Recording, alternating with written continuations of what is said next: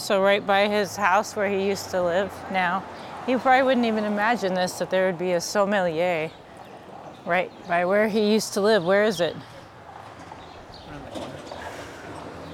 I mean, what are the chances of that? Look at this place. Whoa, look at that. What is that? There's like fancy clothing stores. I bet he would, it's like how we view Ballard. I bet he'd be like, what do you mean there's something cool by my old house? Those shoes. Don't you think? Yeah. He'd be like, what? There's a vintage. Wow, it's a really fancy place. Because this is super sweet and amazing. I have to get at least one piece here. Right by my dad's. Get the tiger The tiger outfit. dress. Get the tiger dress. It's amazing, right? I don't know. I'm kind of done getting, super tight outfits that I can only wear like once because I don't. Oh, wait, stop. Right there. Beautiful earrings. No, this is all about my short hair. Long dangle earrings are the thing. There's a guy riding a bike blasting a boombox. He's got a boombox hanging around his neck on a bicycle. Okay. This place is cool. It's called Bittersweet. Will, I'm not trying to overread stuff, but bittersweet. That's how everything feels right now to me. So it's so cool to be here where my dad grew up, but I feel kind of upset at the same time. Like, why am I here without him,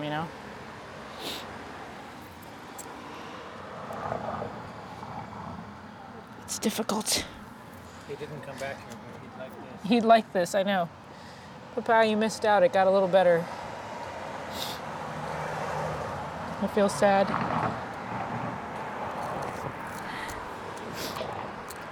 There's so many cool things here. Look at these outfits. What? It's very, very cute. Very chic. Very chic. Oh. Okay, hold on. Photo. You're the photo guy. I'm not doing photos because I've got the audio rolling. Okay, we made it to 5th and Madison. Oh, that's funny, Madison. He ended up living on Madison, and it was a street, look, a few blocks from his house.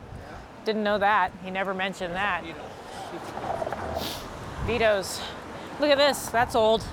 The Joseph Nichols Tavern, established in 1815. What? Oh. I can't explain how weird this feels to be here because this was never on my dad's agenda ever to come here, ever. He never talked about coming here. We didn't do this.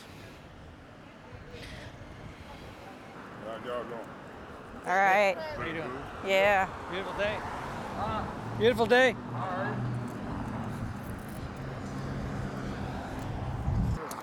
How did he not talk about this? There is a Madison Street that we just crossed, and now we're on Harrison Street. So what's up with that? My dad, when we were living in Seattle, you had to go down Madison Street, and he lived on frickin' Harrison. To go to his home, he would go down Madison Street in Seattle, a main thoroughfare. What does it say under Harrison Street? Okay, so let's remember, you would go down Madison at his old house and turn right on what? Martin Luther King. I'm now giving directions to my dad's house where he lived for a million years. You went down Madison Street, took a right on Martin Luther King, and then you would go left and you were down on Harrison Street. So that street just said Harrison, Martin Luther King Boulevard under it. I don't know if I'm more weirded out by that or the fact that he didn't talk about that. I would be like, oh, that's funny. I grew up on those streets. No, he didn't talk about the city. It didn't matter to him anymore.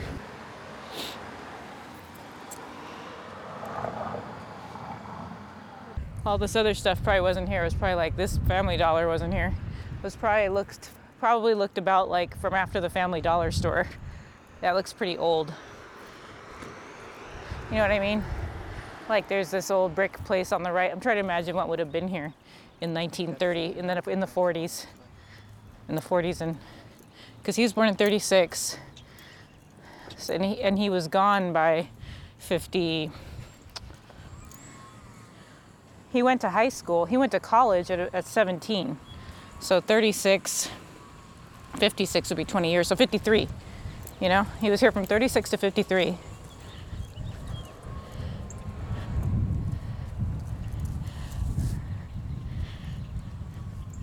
Yeah, it's hilly. It's like, see the hills going up there? It's not a flat place. It's like gentle hills everywhere, sloping hills. I don't know, that place might have been built later in the style. That doesn't look like it's old.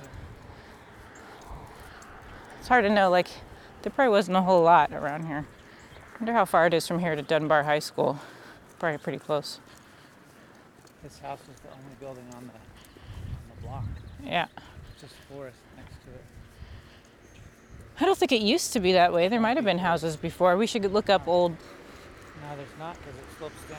There's Oh. no access. So his grandfather bought this house, or Yeah, farm. either bought it or had it built.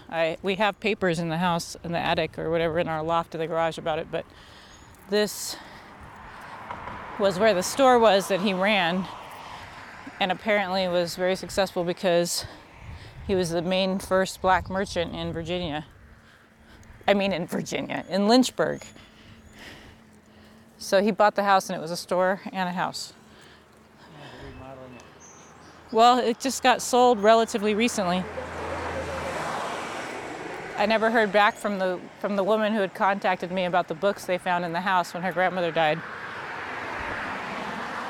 3rd and Federal Street. I'll take a picture of that. Covered in the It's weird to think this is where he grew up. I don't think anybody's living there now. Looks like they're just remodeling it, yeah. Huh? They gutted it, yeah.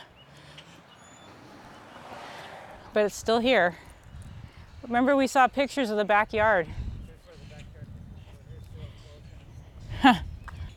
The old clothesline. probably all that's left. The humble beginnings of Bill Womack. Pretty big house though. You know? Yeah. But look at this place next to it. It's all dilapidated. Yeah. Completely rotten. And then over there too, like it just kind of looks all beat up down there. It's really bad. But somebody's bought the house and they're gonna fix it up. Yeah, I mean, he's not here. I don't sense his energy here. This is where he got kind of pressured to be the best he could be, which was great, but I think was also painful for him. But also, I know he wasn't allowed to go play with the neighbors down the street. He was very sickly and spent a lot of time in here reading books. My dad was a bookworm, book nerd, read all his life, but this is where he had asthma and wasn't allowed to go outside and play with the neighbors and was kind of lost in a fantasy world. He also loved fantasy books his whole life. They say something about trauma in kids and fantasy. I have to look that up. They say adoptees like fantasy a lot because we're kind of in a fantasy world, but my dad literally only read fantasy novels his entire life. What does that say? He found a lot of solace in disappearing into other worlds, I think. Even at the end, he was watching like anime, and that's all he watched. He didn't watch like regular dramas. It's all fantasy. And he ended up being a child psychiatrist to help traumatized LGBTQ youth. So I think there was some traumas here for him. Even though he was one of the most successful and kindest people I've ever known, I think it stemmed out of a lot of trauma that he somehow healed himself, probably in the woo-woo 70s. And also by coming out as a gay man later. So this is what I'm thinking of, standing outside of his house, that I don't think this was a happy place for him. He didn't ever bring me back here. He didn't talk about it, except for to say that he was sickly, couldn't go out and play, and that he read a lot of books. Just imagining him in there, reading.